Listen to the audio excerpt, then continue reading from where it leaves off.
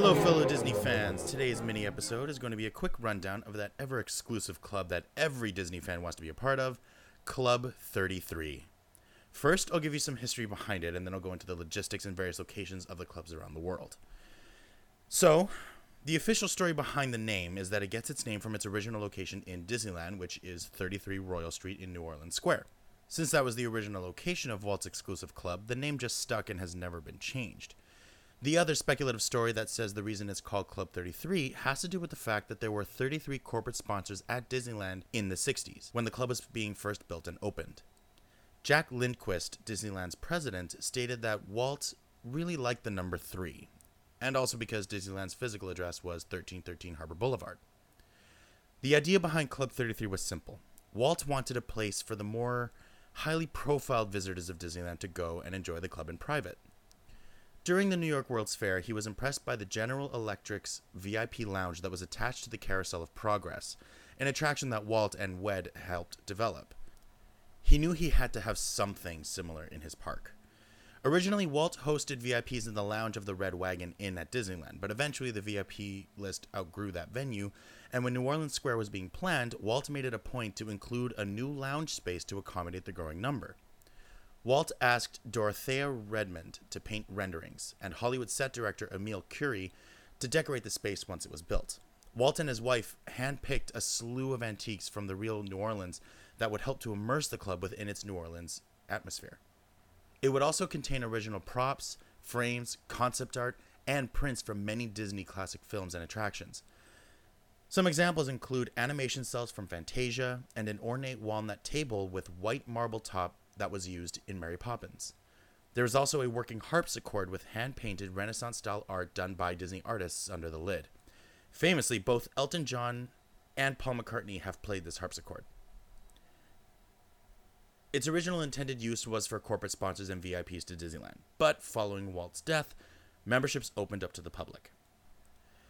The second Club 33 opened in Tokyo Disneyland after it began operations in 1983, which is located on Center Street of the World Bazaar, their version of Main Street USA, followed by Shanghai Disneyland in 2016, which is also located in the park's version of Main Street USA.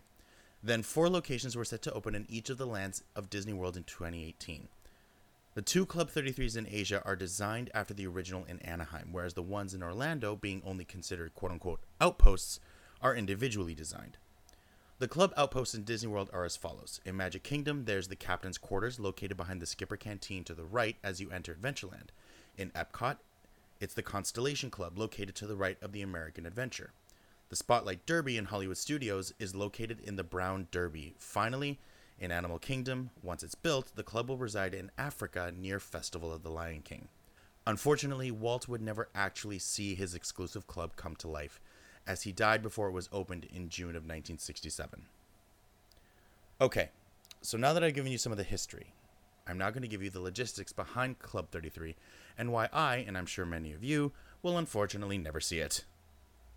First, you need to know that membership of Club 33 is non-transferable between the parks. So basically, if you're a member at Disneyland Anaheim, you can't enter Tokyo Disneyland's Club 33 unless you're a member there too.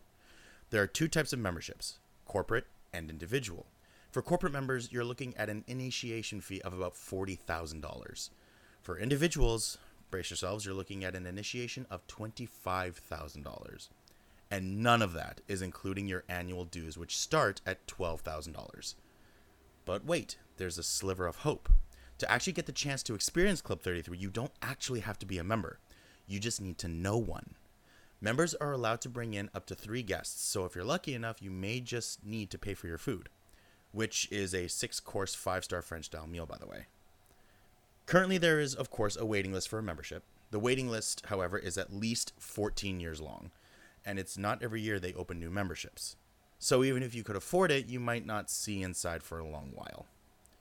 There are several perks that come with being a member, however. Some blanket benefits include instant access to Disney Magic Hours, some free fast passes right off the bat, 50 complimentary passports for members' guests, instant full-day access to the park, behind-the-scenes tours, and in Disneyland Anaheim, you can not only ride a private train car called the Lily Bell, named after Walt's wife Lillian, but you can also enter the wheelhouse of the Mark Twain steamboat, which is normally not accessible to anyone other than the captain. Now, Club 33 continues to be the most talked about secret club in Disneyland.